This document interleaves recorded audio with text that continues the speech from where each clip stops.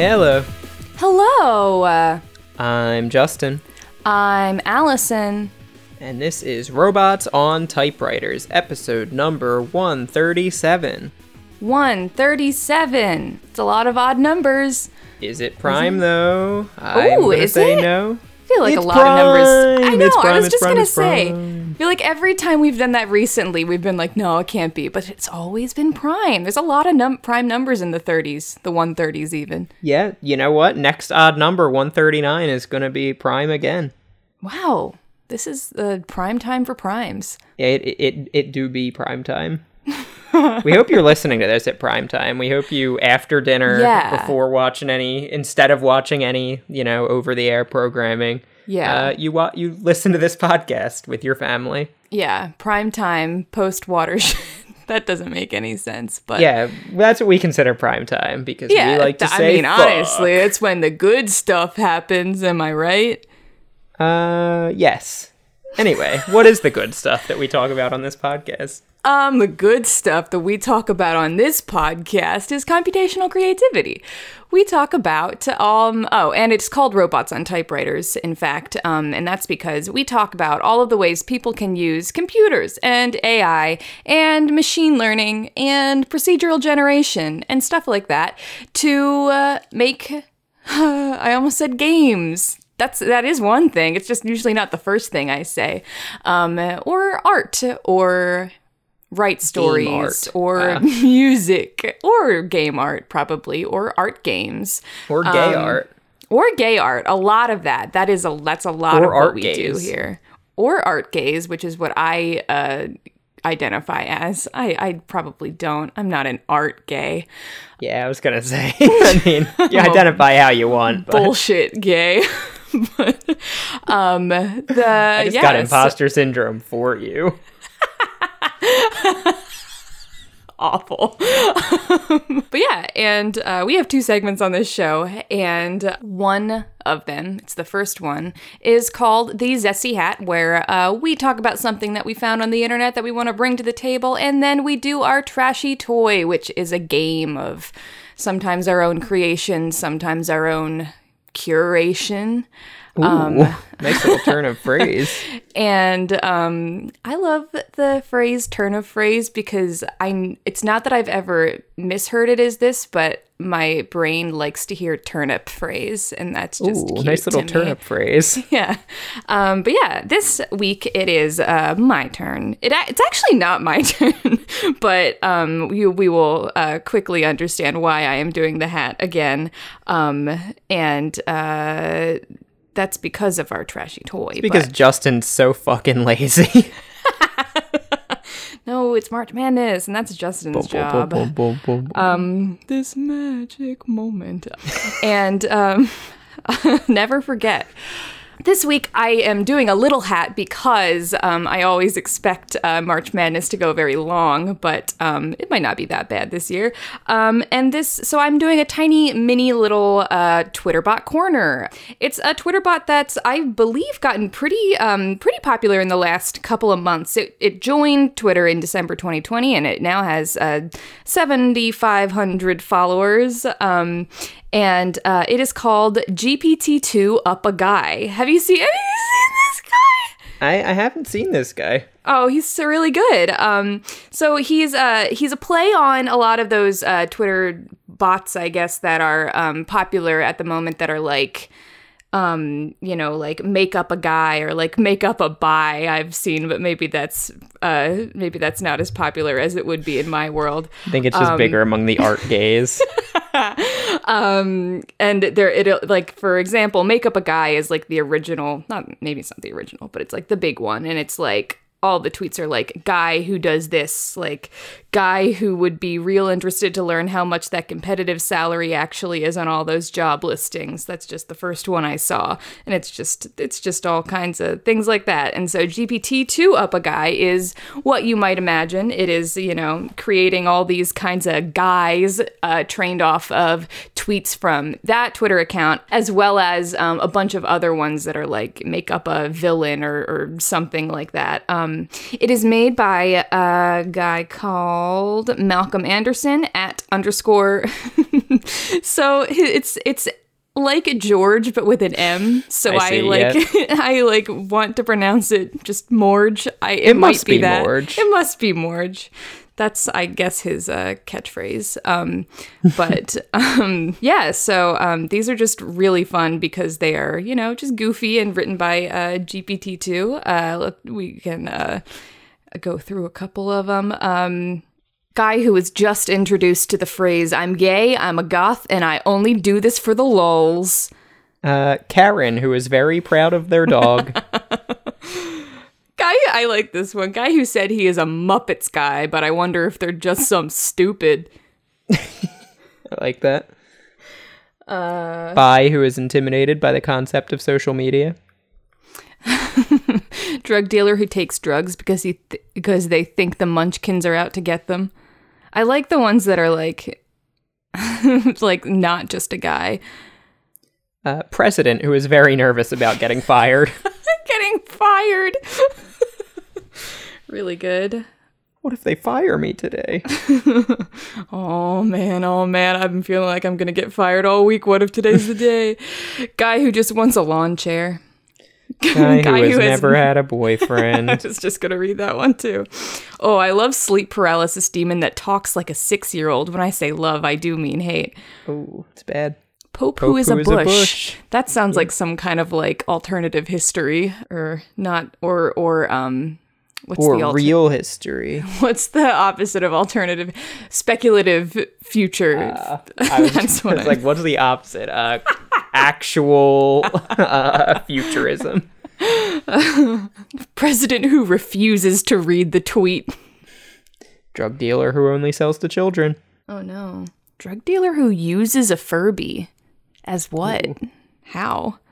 Dog who has incredible hearing, but only hears horrible things. Oh, no. What a sad story. Guy who refers to all their pronouns as you-you. Okay. Small brown forest critter with a huge mouth that's full of cute little birds. Oh, that's not as cute as you made it sound. Yeah, I could hear you wanted to like that one more than you liked that one. I liked the birds, but why has he gotta have them in his mouth? Villain who doesn't know how to draw eyes. That's the big villain backstory. Everyone has their reason for turning to villainry. But yeah, as you can see, it's a really good follow. It's just, that GPT goodness distilled in yet again another meme format Twitter bot that made it sound that sounded derisive. I didn't mean it like that. It's great. Yet another Twitter bot. And then yet another meme format. No, it's so it's at GPT-2 up a guy. I don't know why I have a hard time saying that as a phrase. I have to stop after the 2 and then say up a guy. GPT. Oh, I couldn't even say GPT-2 there. GPT. But yeah, and again, that is made by Malcolm Anderson at _Morge on Twitter. That's a tiny little Twitter bot corner so that we can get to this magic moment that is March Madness this week. This magic moment. Y'all ready for this? That's right. This week's trashy toy is March Madness. It's that time of year once again. It might even be April by the time this goes up. I don't know what our schedule is anymore. Nah, it'll be the middle of March or something like that. I've been all over the place. As we do every March, it's time to honor the tradition of March Madness and make a bracket. If you're not a bracket. Yeah, let's make a racket too. Yeah. If you're not a US listener, you might be thinking, what is March Madness? It sounds fun. What is March and why is it so mad? Yeah, why don't we have, April anger or something? Because March Madness is a college basketball tournament where people fill out a bracket to guess who's going to win the tournament. And sometimes they just fill it out randomly or using procedural generation or using typewriters. Or monkeys. Yeah, there's all sorts of ways people fill out their brackets. And that actually inspired, from one Twitter bot to another, one of my favorite Twitter bots, Bracket Meme Bot. Bracket Meme Bot makes arbitrary brackets from Wikipedia. It's one of the more creative uses of the Wikipedia API that I know of. And it's just a Twitter bot that tweets every hour. It goes to Wikipedia articles that are categories or lists or whatever, finds things that fit in the same category, and makes a 16-item bracket of those items from those categories. Now, we have on this podcast once or twice before done Bracket Meme Bot brackets. We've gone through the bracket and picked winners. But I thought for March Madness, we need to really go ahead and honor the OG of brackets, Bracket Meme Bot, and seed our own new tournament of 16 different Bracket Meme Bot bracket entries. So I did not curate this in the least, in the spirit of random procedural goodness. All of these brackets are just the last 16 that came through on Bracket Meme Bot. So I took one item from each of the 16 most recent brackets, put them in a bracket of their own, and created a brand new March Madness tournament.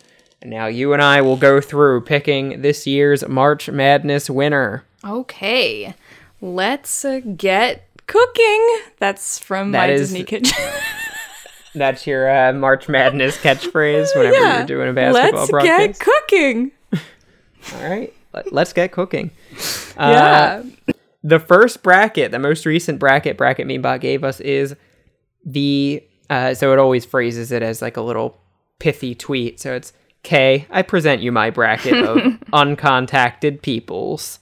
So the uncontacted peoples we have are the Valo de Javari up against the next bracket, Troms og Finnmark Islands stub. Okay. I understand about as well as you do what that means. I think this is a list of islands off of Finnmark, a province of Norway. Oh, okay. That's what I couldn't remember if you said what it was. Okay, so do you want to take one and look them both up? I've got all of the Wikipedia pages up already. Oh, I'm ready.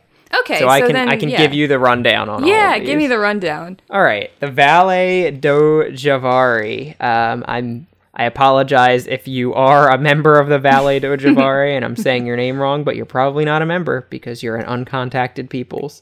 They're one of the largest. This is one of the largest indigenous territories in Brazil. It's home to over 3,000 indigenous peoples of varying sorts of contacts to one another, and this includes about 2,000 uncontacted people belonging to at least 14 tribes. This is in the northwest of Brazil. There was a plane incident in October 2009. A plane emergency landed in the middle of the reservation. People from the Matas tribe found 9 of the 11 survivors who were flown out and rescued by helicopter. Whoa, that's wild. Yeah, an uncontacted tribe, plane crashes in their territory, and they help them get helicoptered out. That's a really wild story. So it's the peoples of the Vale do Javari. So the Vale is a valley, it's a place, and the peoples belong to various tribes. And this is going up against Dryrura. I don't know how to pronounce this letter. It's a letter in the Norwegian and Danish languages. It's the O that's crossed out. I wrote it down as a normal O, but Dairoya Troms. Dairoya is an island in the municipality of Troms og Finnmark County, Norway. The 53 square kilometer island is located between the large island of Senja and the mainland of Norway. Okay. This looks like it's way up in the north of Norway. It's just a cute little island. Doesn't look like there's any people on it or any bridge to get to it. It's, looking at it on Google Images, it looks really pretty. Yeah, it looks really pretty. There's a church on it, the largest village area Yeah, there must be people if there's a church, right? This is located in the village of Holm on the eastern shore of the island of Dryora. The church, maybe the island's bigger than this map is letting me see. And it also does sound... Wait, so like the island... It says the island is connected to the mainland by the Dyroi Bridge. Okay. So there's a bridge connecting it to the main... That is a wild... Like... Some really good pictures of the church on Wikipedia. Look at the one artsy shot, like taken through a gravestone's, like, I don't even know, a hole in the gravestone, and you get the view of the church. Ooh, that's a really good picture. It's a cute little church. Yeah, but I like the bridge, too. It's the same word. It's like Dyroi Bridge. Okay. It really looks like a bridge to nowhere. It's kind of cool. That is isolated. A spooky bridge. Yeah. Okay, so what's our criteria here? Is this like, is it just which one we like better? Which one is... Yeah, which one we like better. They don't need to fight to the death or anything. Yeah. This one goes pretty well. It's like an area of people that don't have any contact with other people around them. Yeah. Versus a little island far away from people. Yeah, I mean, like, it seems to me like the one in Brazil is like... full of nice people who will help you if you happen to crash your plane. And there's not really any information about who or what lives on the Scandinavian or what? Or what? I mean, look at the place. Come on. Can't just be who's on there. It's got to be some what's. I think you're right. I think there's something lurking here. Yeah, I mean, like, it definitely, it's a little haunted looking, which those are who's. But it's pretty close to a very interesting part of the Scandinavian peninsula, and that's like where all three of Finland, Norway, and Sweden actually kind of have a border way up there. Ooh. So I mean, you could drive right through, get some whatever they have, get some points. Yeah, get some passport points, get some stamps. Even though it's just an open border, you don't need to get anything stamped. But if you want to, for the novelty. They should. But I mean, as fun as that is, it really doesn't top that. Like, it's an uncontacted group of people just doing their own thing, and a freaking plane landed there. Yeah, and they're like, "All right, we can figure this out." All right, we'll call a helicopter. We do have contact with the helicopter service. We know one guy. Yeah, and he happens to be a helicopter pilot. Yeah, lucky for you. Yeah, I like him. Yeah, put him through. Valle do Javari. Congratulations, you're through. Now how do I send him through? Oh, start the tournament. Boom, boom, boom, boom, boom, boom, boom, boom, boom, boom, boom. This magic moment. All right, Valle do Javari is through. That means our next bracket is up. Next? And that is from the bracket. This is a better anti-androgens bracket than the one I saw this morning, says Bracket Meme Bot. We have, representing the anti-androgens, we have steroidal anti-androgen. Okay. And representing a bracket of Creighton Blue Jays men's basketball seasons, we have the 2013-14 Creighton Blue Jays. Okay. Can you tell me, what is a anti-androgen? An anti-androgen is AKA a testosterone blocker. Okay. Yeah. So this bracket entry said trans rights. Yeah, of course. Apparently, anti-androgens are used as treatments for prostate cancer, enlarged prostate, scalp hair loss, overly high sex drive, early puberty, high androgen levels, high acne. android levels. Yeah, if you're an android, a puberty blocker, and transgender girls. Okay. Yeah. So wait, steroidal anti-androgen. You're looking strong. But so what is this other thing? Because it sounds very different, and I don't understand what it is at all. What, the 2013-14 Creighton Blue Jays? Yeah. That is a college basketball team that played in the 2013-14 season. I thought this whole time, I don't even know why I thought this, but I thought each pair was from the same kind of thing. And that's why it made honey. sense to me. The previous bracket was about... the first one made sense to me. I thought it was some, like distant places thing. I understand now. It was just by pure luck that we had 2 distant places. Okay. No, the 2013-14 Creighton Blue Jays were a men's basketball team. They received an at-large bid to the NCAA tournament. They were in March Madness. Oh, They defeated Louisiana Lafayette in the first round before losing in the second round to Baylor. Okay.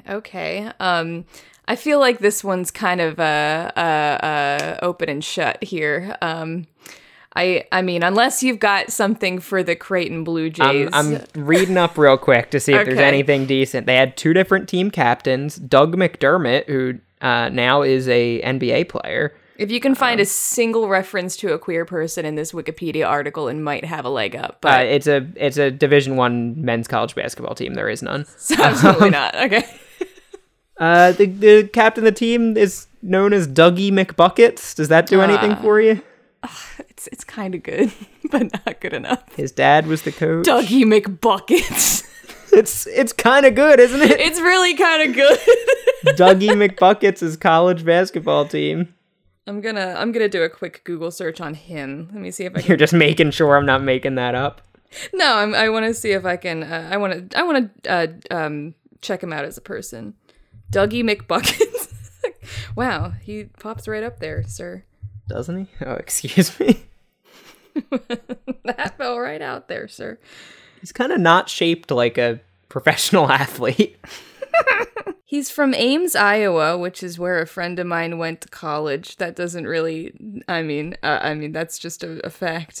Where is Creighton University? Do you have any idea? No. Nope. Let's find that out. Okay. All of our Creighton University listeners are losing their minds. It's in Omaha, Nebraska. Huh. We're really trying to, I mean, Dougie McBuckets is good, but I don't know if it's gonna outdo HRT. Yeah, look, steroidal anti-androgens are, and they seem to be really broadly used. There's a lot of different uses. Yeah. They're used for everything from HRT for transgendered women to treating acne to treating prostate cancer. What can't they do? What can't they do? I don't think Dougie McBuckets can do that. Yeah, if a young person in your life realizes that they're transgender and that they don't want to go through puberty, do not give them Dougie McBuckets. Give them steroidal anti-androgens. Yeah. Well, that's settled. All right. Steroidal anti-androgens are through. Oh, I'm so glad I figured out these pairs aren't supposed to be from the same bracket. Holy shit. Our next bracket is Squares in Oslo, which is being represented by Wesselsplas. Okay. And the following bracket is Deaths from Cancer in Michigan, being represented by Edsel Ford. Okay, interesting. That sounds like there's gotta be a lot of people on that. Like, how is that even a list? Right? Like, there must be, it must be just so many. Like, is this, like, if I Google Edsel Ford, am I gonna, I guess he was an American businessman. Yeah, you'll get him. Like, he exists. He was the son of Henry Ford. All right, one thing at a time, though. Let's start with Wesselsplas. Okay, Wesselsplas, aka Wessels Square, is a square in Oslo located south of the Parliament of Norway building. It was originally on the site of a small knoll with a house surrounded by a garden. That sounds like a grassy knoll to me. Just outside of the Parliament building. They've tried to concrete it up, but there's still grass there. They're not fooling us. Norway really well represented in this bracket in the first 3 brackets to have 2 entries. Yeah. Wesselsplas now has a light rail station on the Briskeby line of the Oslo tramway. Oh, honestly, you can to the west head to National Theatret, or to the east head to Dronningens Gate. So I'm looking at it, and it's cute. It is really it's really kind of like little squares of grass with it's very concrete. It's very stone. But the buildings around it are pretty. Yeah. It's like, your kind of city square kind of thing between buildings. And I like that there's a little tram going through it. Yeah, I stan good public transit. Yeah. Now, on Edsel the other side Ford. of public transit, now private transit. Yeah. Edsel Ford, son of pioneering industrialist Henry Ford. He worked closely with his father as a sole heir to the business, who was keen to develop cars more exciting than the Model T, in line with his personal tastes. How do you get more exciting than the Model T? He developed the more fashionable Model A. You can see his special Model A in his Wikipedia page. It's fashionable. I can't doubt that. Fashionable for sure. I'm trying to see if there's anything else here. As president of the Ford Corporation, Edsel Ford often disagreed with his father on major decisions and was occasionally humiliated in public by the older man. Oh, God. The relationship between father and son was always close, but always fraught with unhealthy aspects. That sounds awful for Edsel. Yeah, right? Having your old dad that you succeeded in this company still publicly humiliating you as a grown-ass adult. Awful. He founded and named the Mercury division. He was responsible for the Lincoln Zephyr and the Lincoln Continental. He significantly strengthened Ford Motors' overseas productions, and he introduced hydraulic brakes. He was a major art benefactor in Detroit and also financed Admiral Byrd's polar explorations. Wow, he developed metastatic stomach cancer and undulant fever. Oh, That's God. a disease we do not have anymore. No way. Wow. Okay. I'm trying to figure out how these compare here. Like, how to judge one against the other. Because Wessel's Plas is nice, but I'm not, like, totally sold on it, and I do kind of feel bad for Edsel Ford. Yeah, I feel like if Wessel's Plas was, like, more of, like, a green square, I'd feel it more. Yeah. But it feels kind of soulless. Yeah, that's what I'm thinking. And, like, not to say, I'm sure Edsel Ford had his own problems, but he also sounds like he had a pretty shitty relationship with his dad and died early of cancer, so, I don't know, he might get my pity vote here. Yeah. I mean, sure, he was probably one of, like, the richest men that lived during his time, but also, I don't know. Yeah, I'll give it to him. He financed Admiral Byrd's exploration of Antarctica. That's cool. Edsel Ford, your dad can't take this one away from you. Okay. Next up, we have, representing blog hosting services, Vivaldi.net. Okay. And representing, Shaif is, it's Ahmad Al-Raifi. Okay. Let's look first at Vivaldi.net. Are you familiar with this blogging service? Are you? I think I've heard of it, but I don't. Would have said I've thought I've heard of it, but looking at it, it looks like fake as hell. I mean, I guess not. I don't know. It looks real enough. It just looks like shit. Oh, I know, like, the browser Opera. Oh, are they related? I used to Vivaldi use that in, was high also a school web for some browser. reason. And then Vivaldi.net, like, Vivaldi and Opera became the same web browser, and Vivaldi.net was like the blog hosting service attached to them. Okay. It looks bad. Okay. It looks really bad. It's not great looking. So who's this other guy? Good question. Ahmad Al-Rifai he lived from 1118 to 1118. Is he still alive? Oh, sorry. He's 1118 to 2022?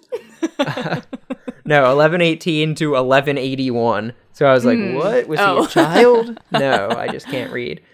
He was the founder of the Rifa Sufi order, a mystic order in what is present-day Iraq. He has a big, long biography, and it's not broken down into sections. Good.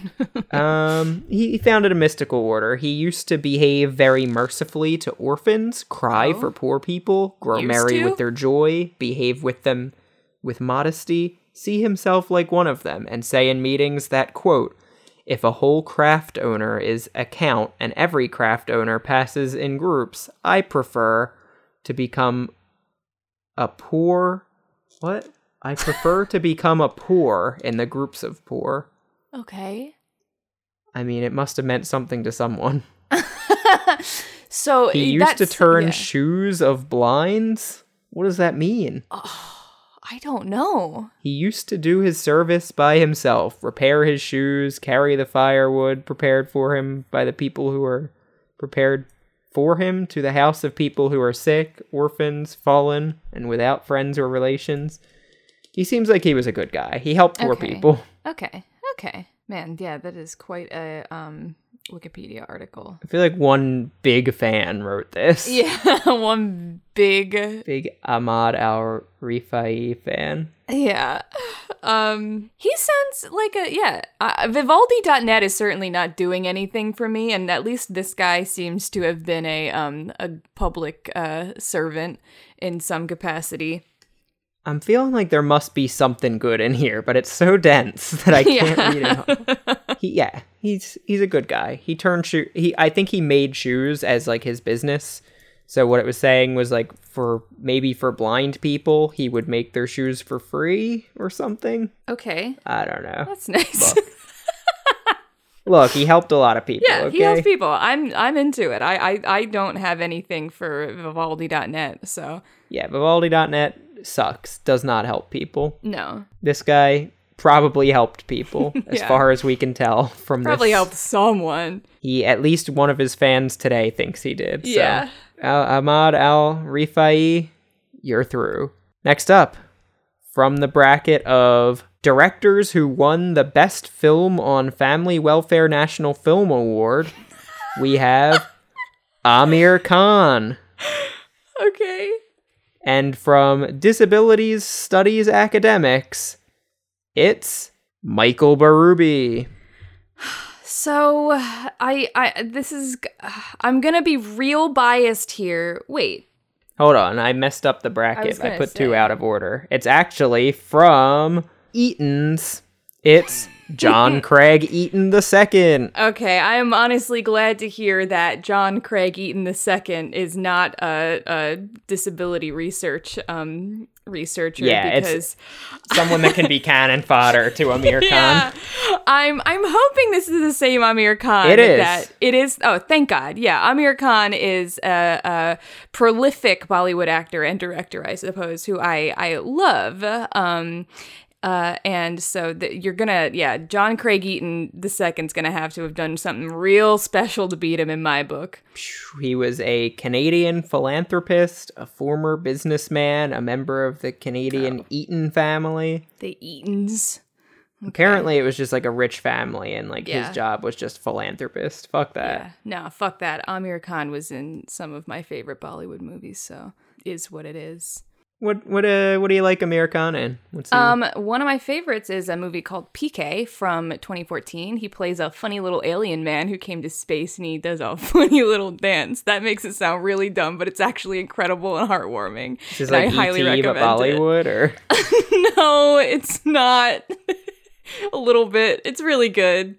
Aamir Khan is also PK, a humanoid alien. Yeah, he's so cute in it, and it's it's really good. I also love honestly, I don't love a lot of his other movies.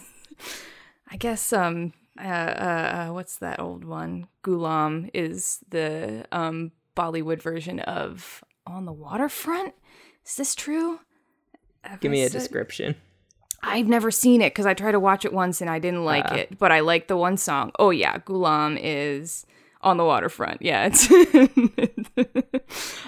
really old. It's not even that old. It's from 1998, but when you watch it, it like feels like it was made in the 70s. But it's got one good fun song. All right. Well, lucky for Aamir Khan, he's your favorite person on this bracket. Yeah. John Craig Eaton seems pretty useless. Nothing. Yeah. Aamir Khan, you're through. Next up, this is going to be a tough battle.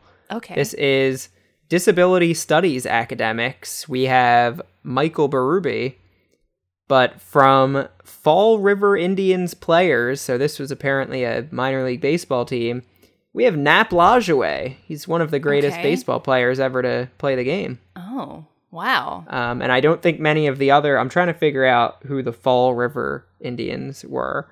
I don't think they were They were a Class B New England team where he played in the 1890s. So it couldn't have been less of a baseball team. Apparently. Wait.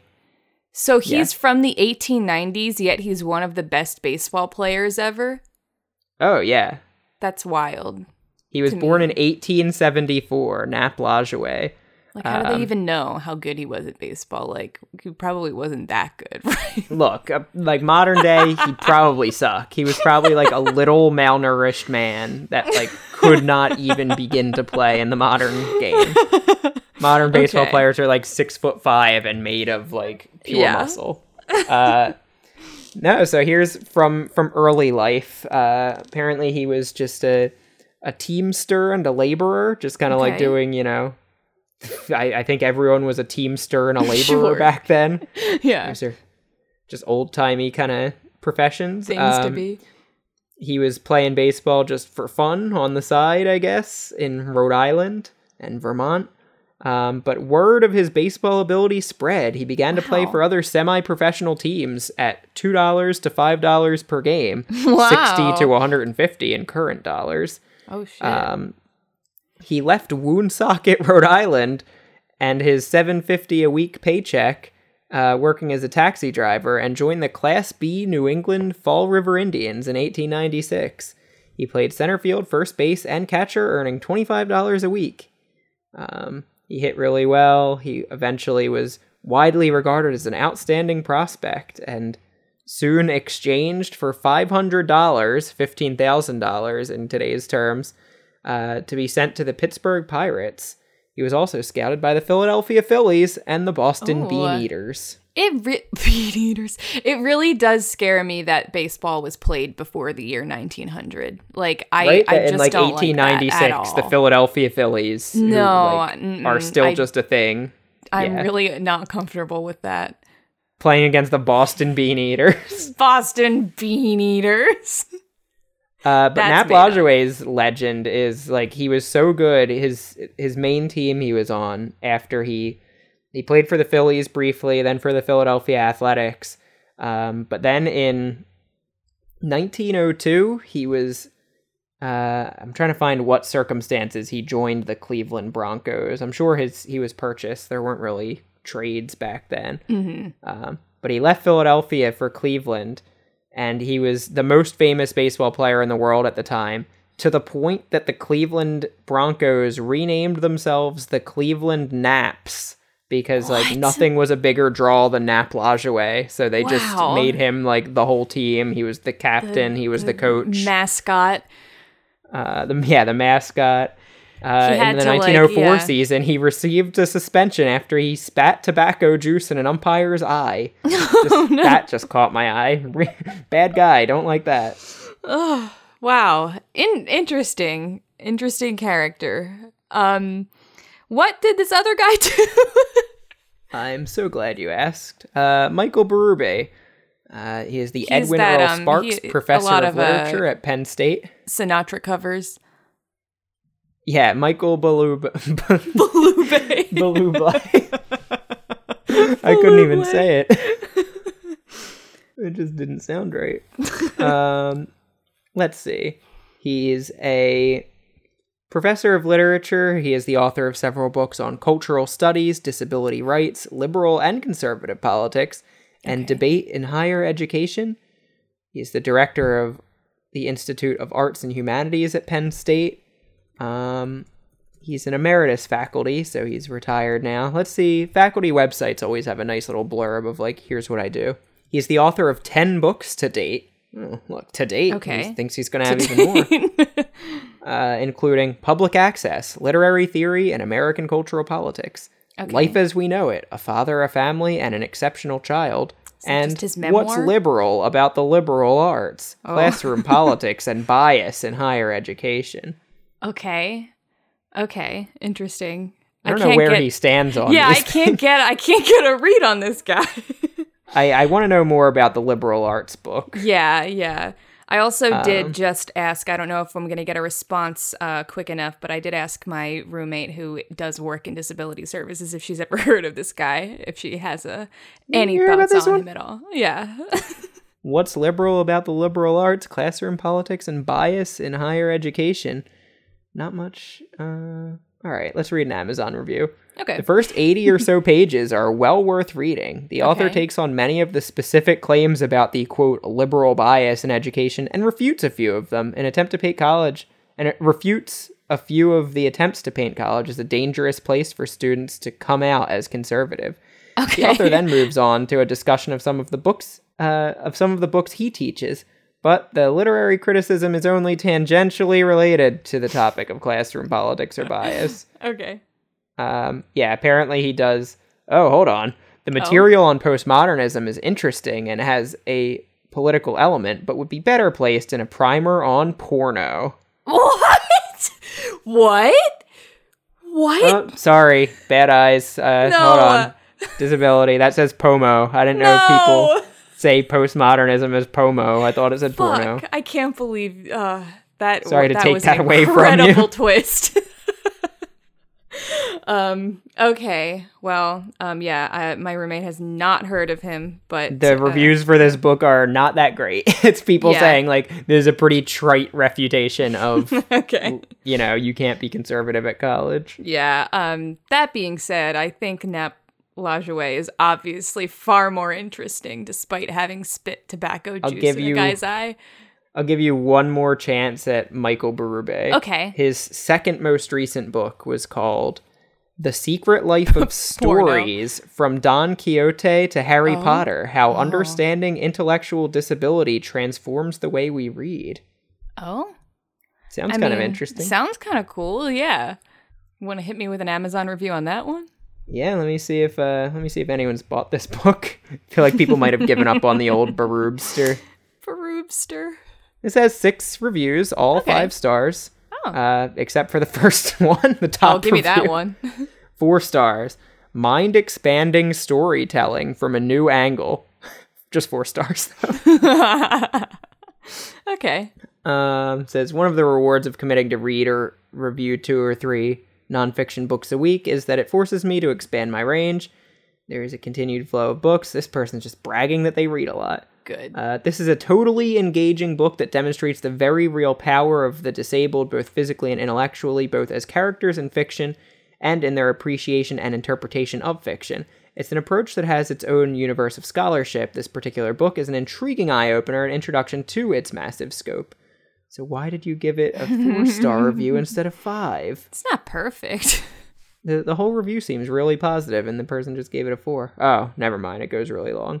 Yeah, look, he looks like he has a lot of good things to say about this book. Okay. All right, who you got? Nap Lajoie or Michael Berube? Nap Lajoie. Which French ancestry person do you have?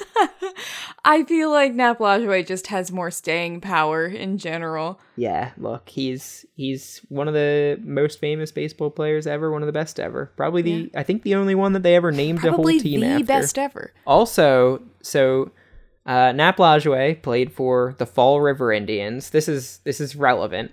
Okay. So the team he played for most of his career, the Cleveland Naps, later went on to be called the Cleveland Spiders and then the Cleveland Indians. But now it's 2021. People are finally facing facts that you can't call a team the Indians anymore. That's really insensitive, especially with their caricature of a Native American as their mascot and logo. So right now, the Cleveland baseball team is trying to come up with what their new name should be, and there's a groundswell of support for the name to be restored to the Cleveland Naps. Really? There's a few fans who are probably similarly minded to me that are like, how funny would that be if we called our team the Naps? Yeah. Oh, wait, you were just telling me about this like a couple weeks ago. I was indeed, yeah. That's very wild that he popped up here. Yeah. Oh, I didn't even see this. There's a famous 1949 poem called Line Up for Yesteryear, where every letter of the alphabet got a 4-line poem about a baseball player. And the letter L is for Lajoie, whom Clevelanders love, Napoleon himself with glue in his glove. What? Oh my God, is his full name Napoleon? Yeah, Napoleon Lajoie. Holy shit. Does that make him even better for you? Or? Yeah, I like it. All right, Napoleon Lajoie, you are through. Michael Berube. Maybe someone will read your books based on what they heard on this podcast. Maybe. Next up, it is Melba Moore albums. And we have the eponymous Melba as our representative. Yeah. Up against a bracket of legal concepts. And we have the legal concept of the treasure trove. Okay. Now, I'm looking at Melba Moore. I've never heard of her as far as I know. Have you? I want to say I have. I think this is a singer that my grandma liked. Was there another Melba singer? I don't know. She seems too modern for my grandma to have liked her. There must have been an older Melba. You Stepped Into My Life is one of the songs off of here that seems to have been written with the Bee Gees. Or at least some of them. I don't really know how many there were. It's an 8-minute song? That is just too much. Jesus. I think the singer my grandma liked was opera singer Nellie Melba. I think this is going to be there's a 3-minute disco intro. Well, that just makes sense with the era and with the Bee Gees.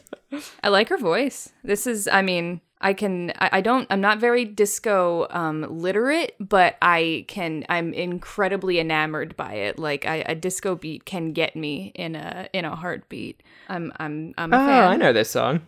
It's it sounds familiar enough, but it also sounds like every disco song I've ever heard. Yeah, I feel that. My mom's kind of into 70s disco stuff. That makes sense. It was, the right time. Good, like it, fine. Yeah. Well, I don't know how good that self-titled album was. Sure. And also, she had 2 different albums that were just called Melba, one in 76 and another in 78. Okay. I was looking at the 78 one. Ooh, I like the album art on the 78 one. I know, it's fun. Let's see what the 76 one looked like. Boring. Just a picture of her. Do you know what the treasure trove is? Because I don't. The treasure trove is a concept that dates back to Roman law, but also exists in English common law. The idea is, under the common law, treasure trove was defined as gold or silver in any form, whether coin, plate, gold or silver vessels or utensils, or bullion, lumps of gold or silver, which had been hidden and rediscovered, which no person could prove that he or she owned. If the person who had hidden the treasure was known or discovered later, it belongs to him or her, or persons claiming through them, such as descendants. To be treasure trove, an object has to be substantially, that is more than 50% gold or silver. And the idea is that if it's on your property, it is your treasure trove. If you find it and it is on no one's property, it is your treasure trove. If you can claim that you put it there or your ancestor put it there, it is your treasure trove. Yeah. Honestly, as with drugs, possession is 9/10 of the law. Honestly, kind of messy and fun. English common law is full of this sort of bullshit. Yeah, it's kind of fun. I kind of like it.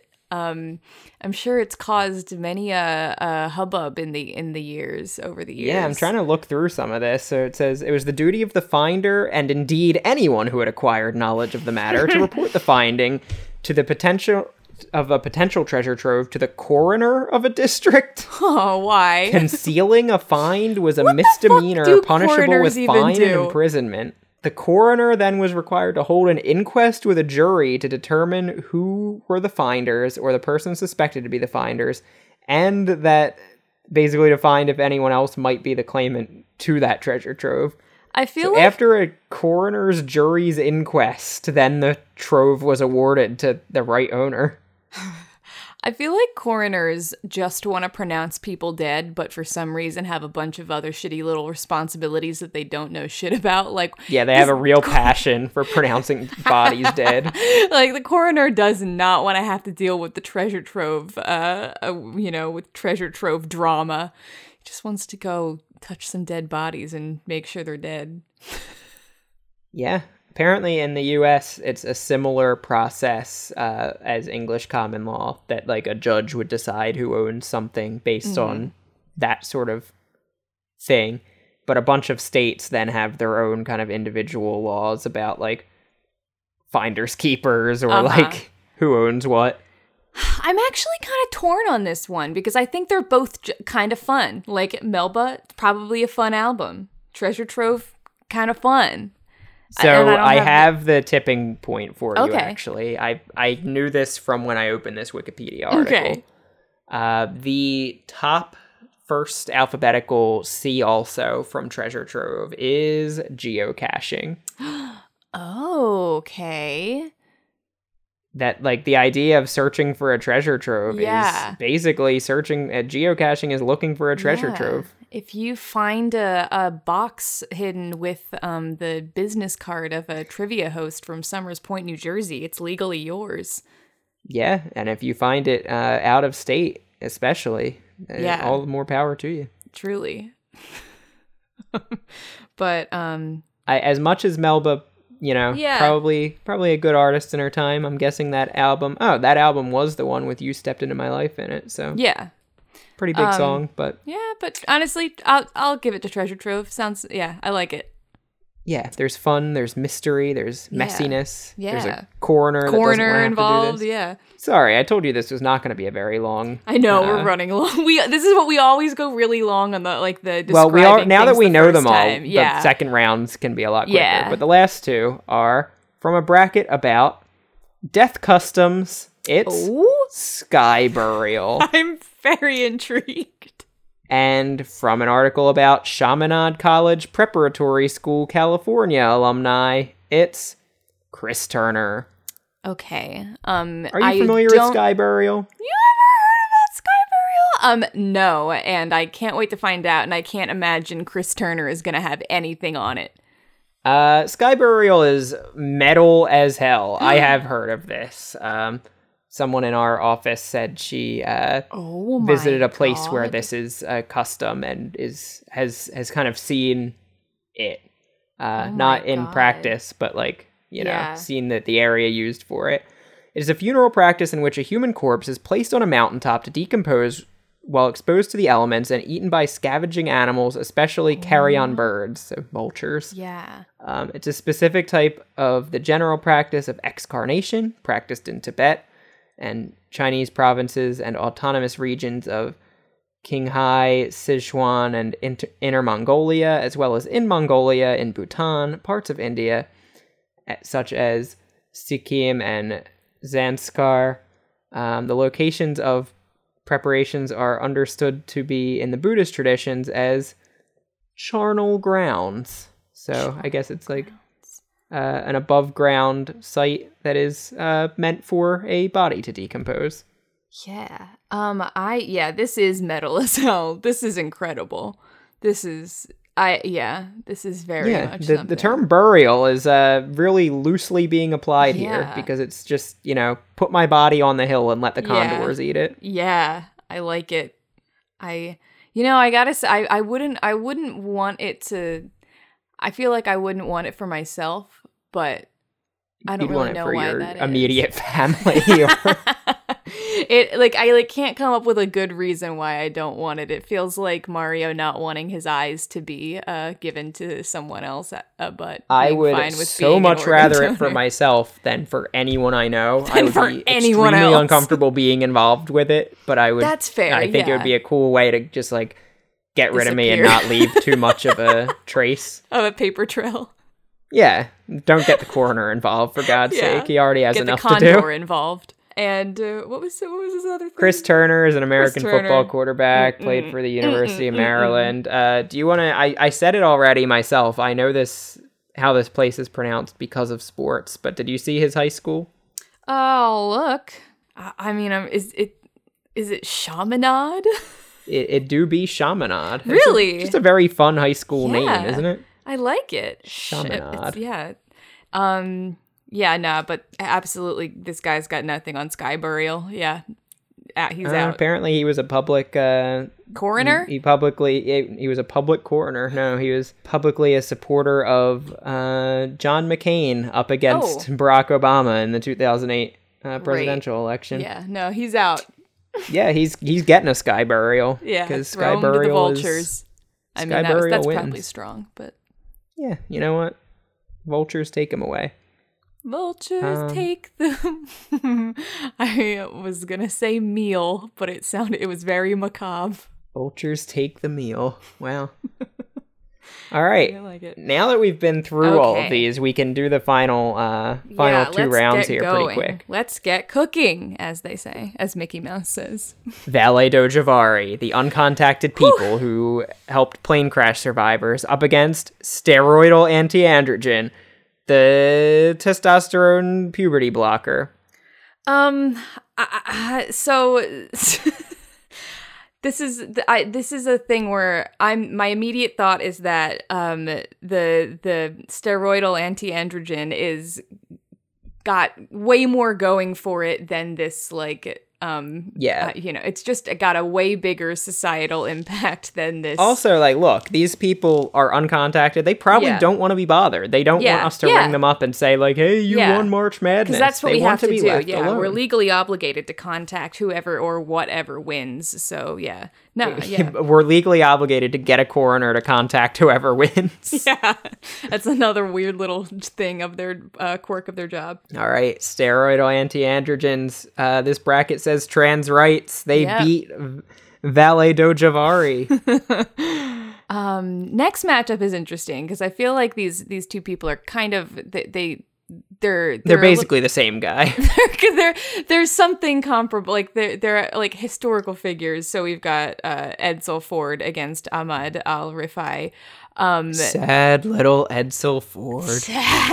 Sad little Edsel Ford, and this guy who made shoes. Look, I think I'm still so unclear on what Ahmad Al-Rifai's deal was. I feel like he has one really big fan today. Probably someone did their dissertation on this guy's life and was excited to write about it. But I don't know if I can trust the source. It's just it's probably got a big bias. Edsel Ford, on the other hand, this bias is probably in the other direction. His dad probably fought to make sure this Wikipedia page would be Edsel was a big dumb nerd. Yeah. I mean, Edsel Ford did kind of play my heartstrings, so I'm glad to send him on through. Sad little Edsel Ford moves on to the semifinals. Little Edsel Ford.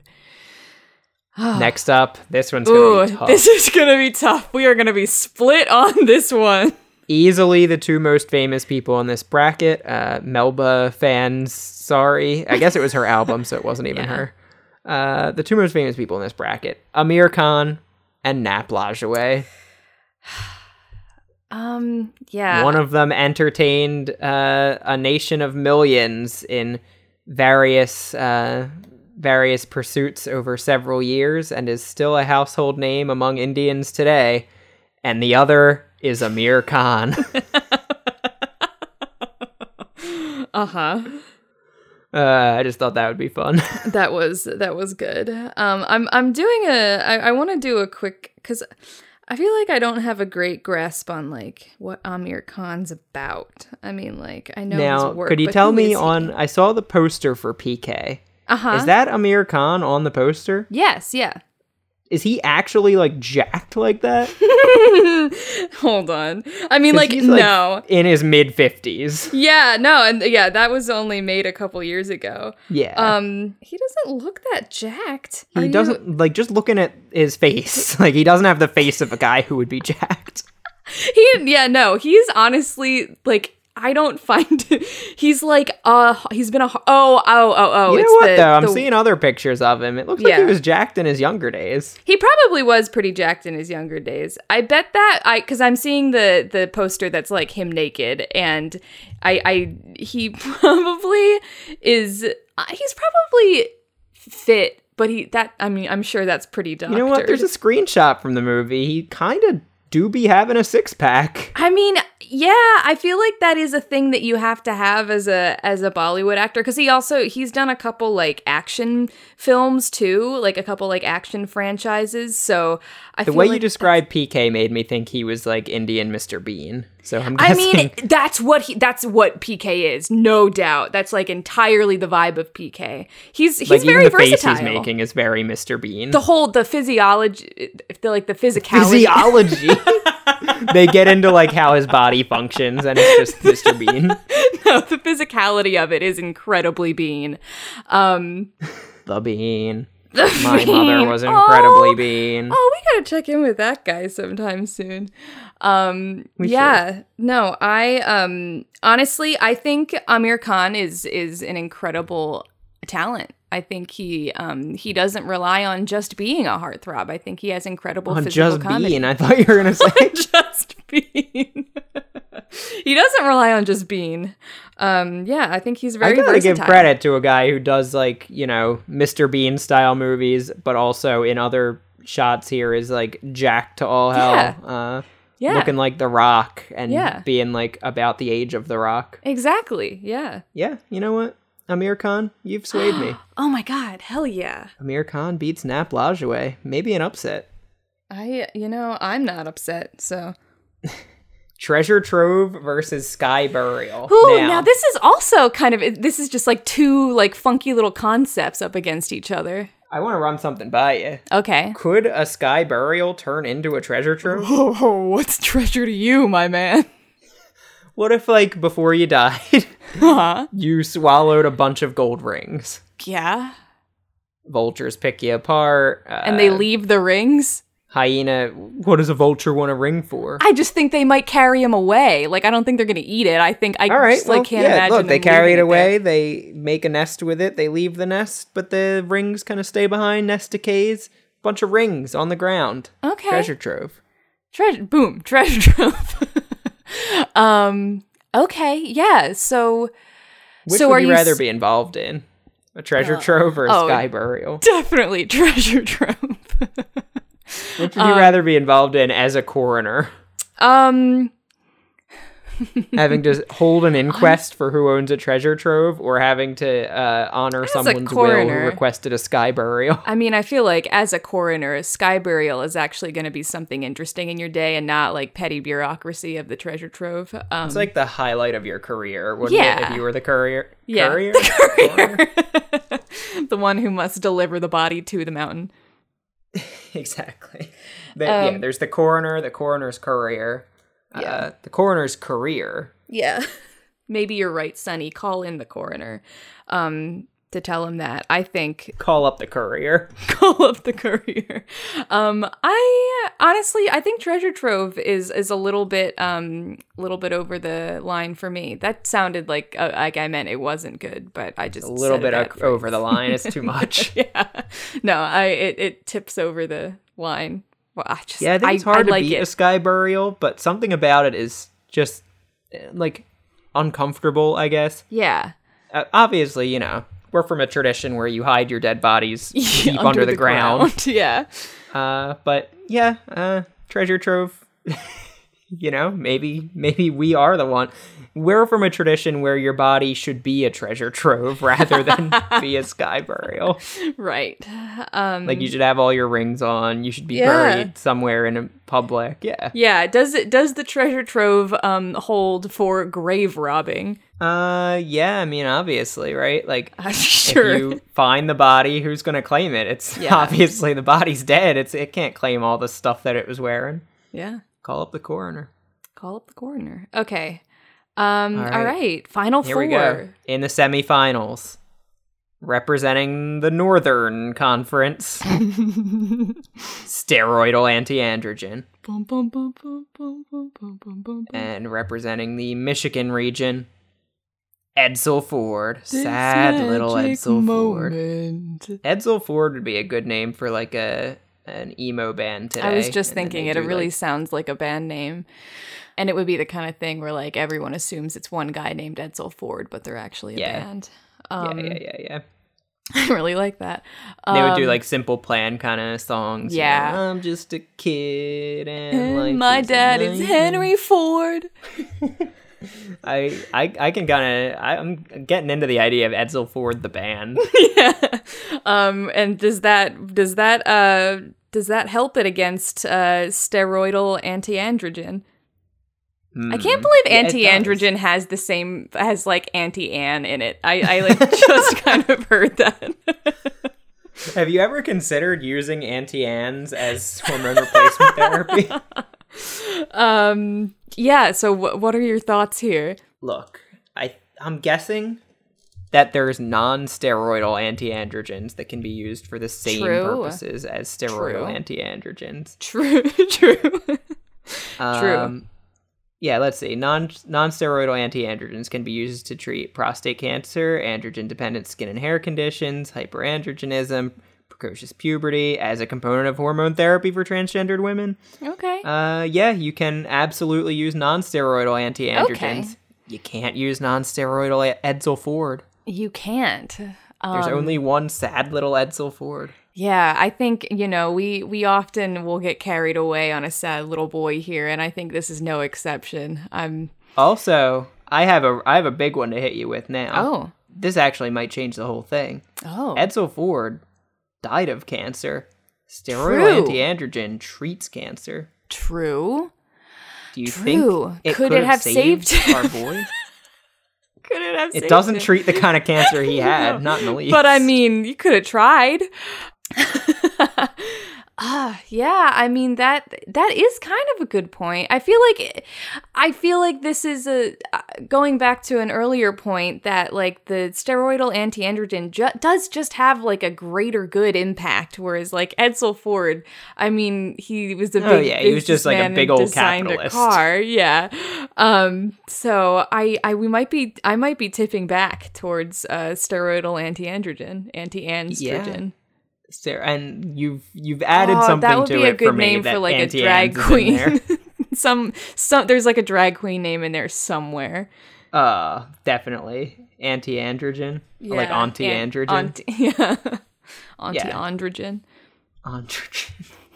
That's how they say it in France. I recently like blew my friend's mind by pointing out that like. Because she said, like, I could have sworn she said, like, Auntie Anne. And I was like, are you kidding me? Like, you can't, like, why would it be that? Are you fucking joking?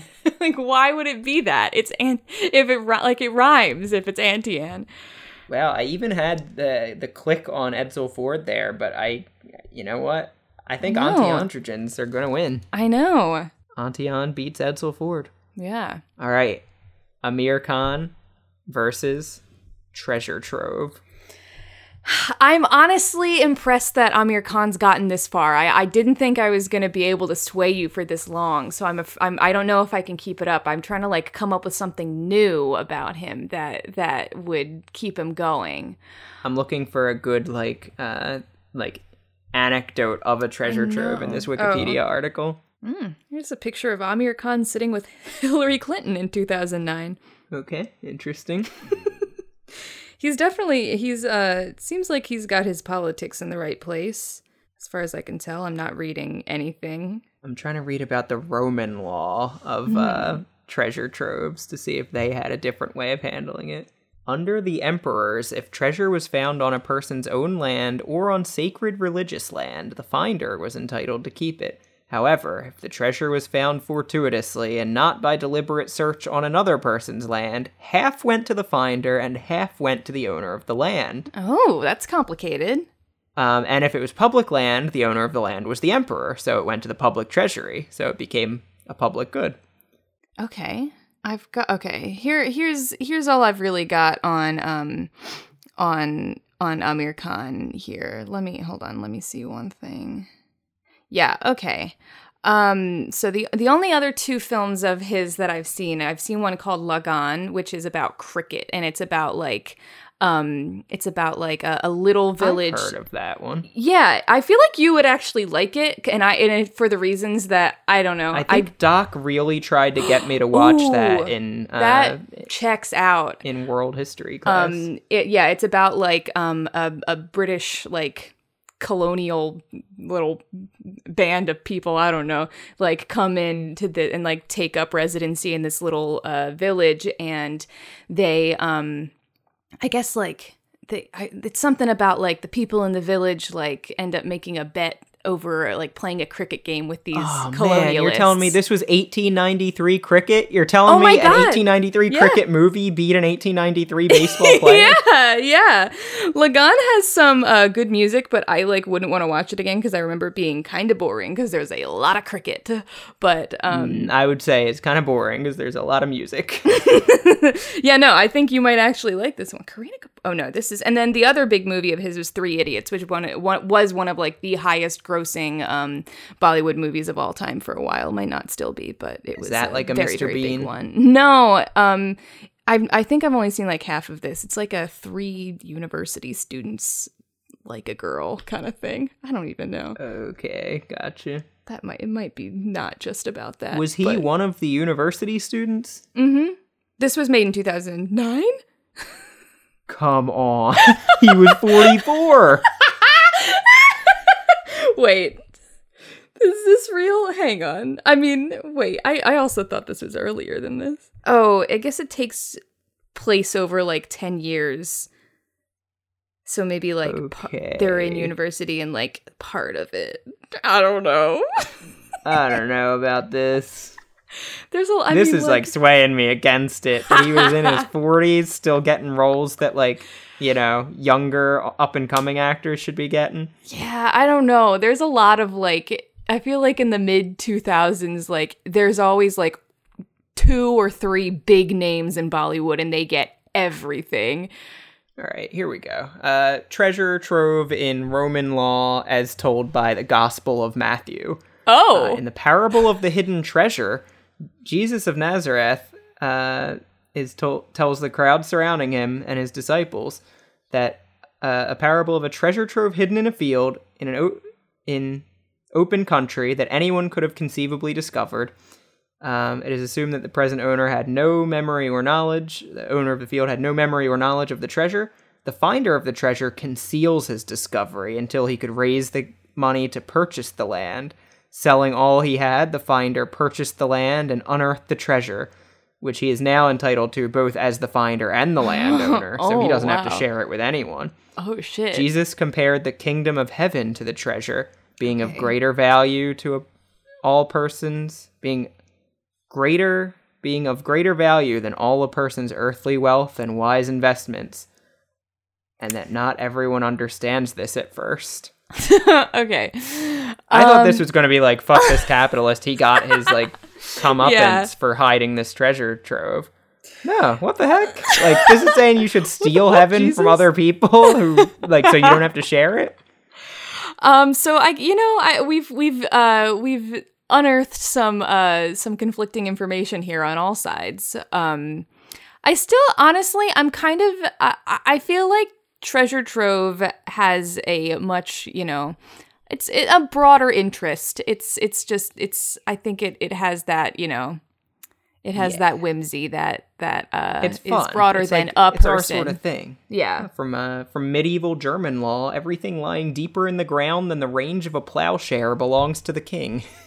Okay. They don't have treasure troves in Germany. They're not fucking around with whimsy. Yeah. I'm glad to put Treasure Trove on through. All right. Treasure Trove was actually the lowest ranked thing that made it through. So it's the number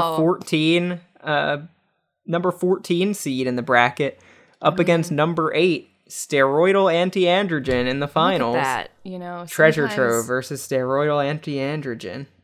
Sometimes the big boys don't win. Boom, boom, boom, boom, boom, boom. Because the big boys don't get testosterone because of steroidal anti-androgens. So this is interesting. I feel like I've kind of really come around on the idea of treasure troves. It's a lot more fun where it like treasure troves is just for fun, whereas steroidal anti-androgens is good, does like good. Deep down, Treasure Trove has the same problem that Edsel Ford had, that it's about people getting rich. Yeah. And it's about that weird parable I just told that's like, if you find a treasure trove, hide it, and then steal the house that you found it on. That way you don't have to share it with anyone. Very very that weird. The Romans had the right idea that a lot of treasure troves should just be like, you found it by luck, so everyone shares it. It now belongs to the public good. Yeah. And we got rid of that 2,000 years ago. So fuck that. Fuck treasure troves. Finders keepers, bad law. Blocking testosterone if you don't want testosterone or are being harmed by it. Good stuff. Good More stuff. Of that. More of that. Trans rights. Trans rights. Steroidal anti-androgen wins March Madness this year.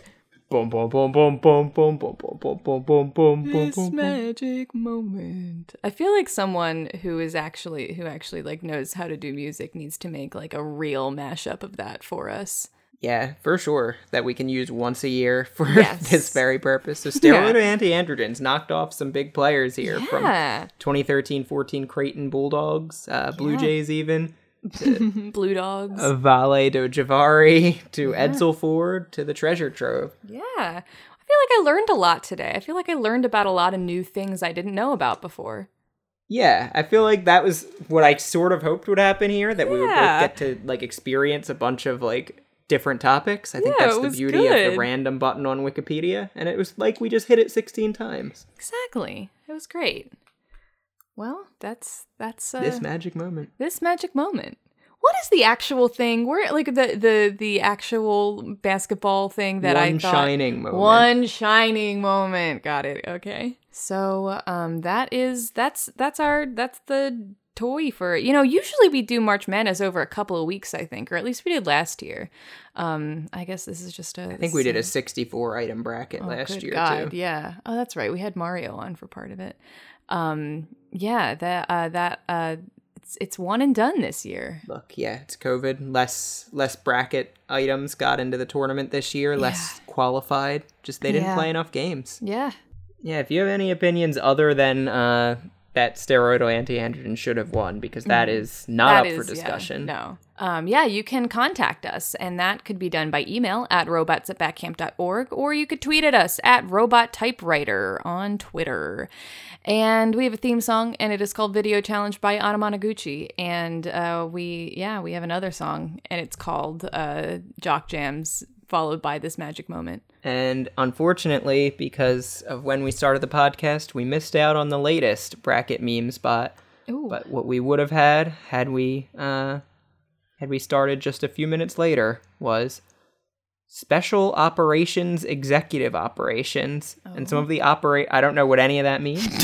Some of the operations here include Operation Cheese, Mission Greenwood Rutham, Operation Postmaster, Operation Sunshine, Operation Fungus. These all sound incredibly intriguing.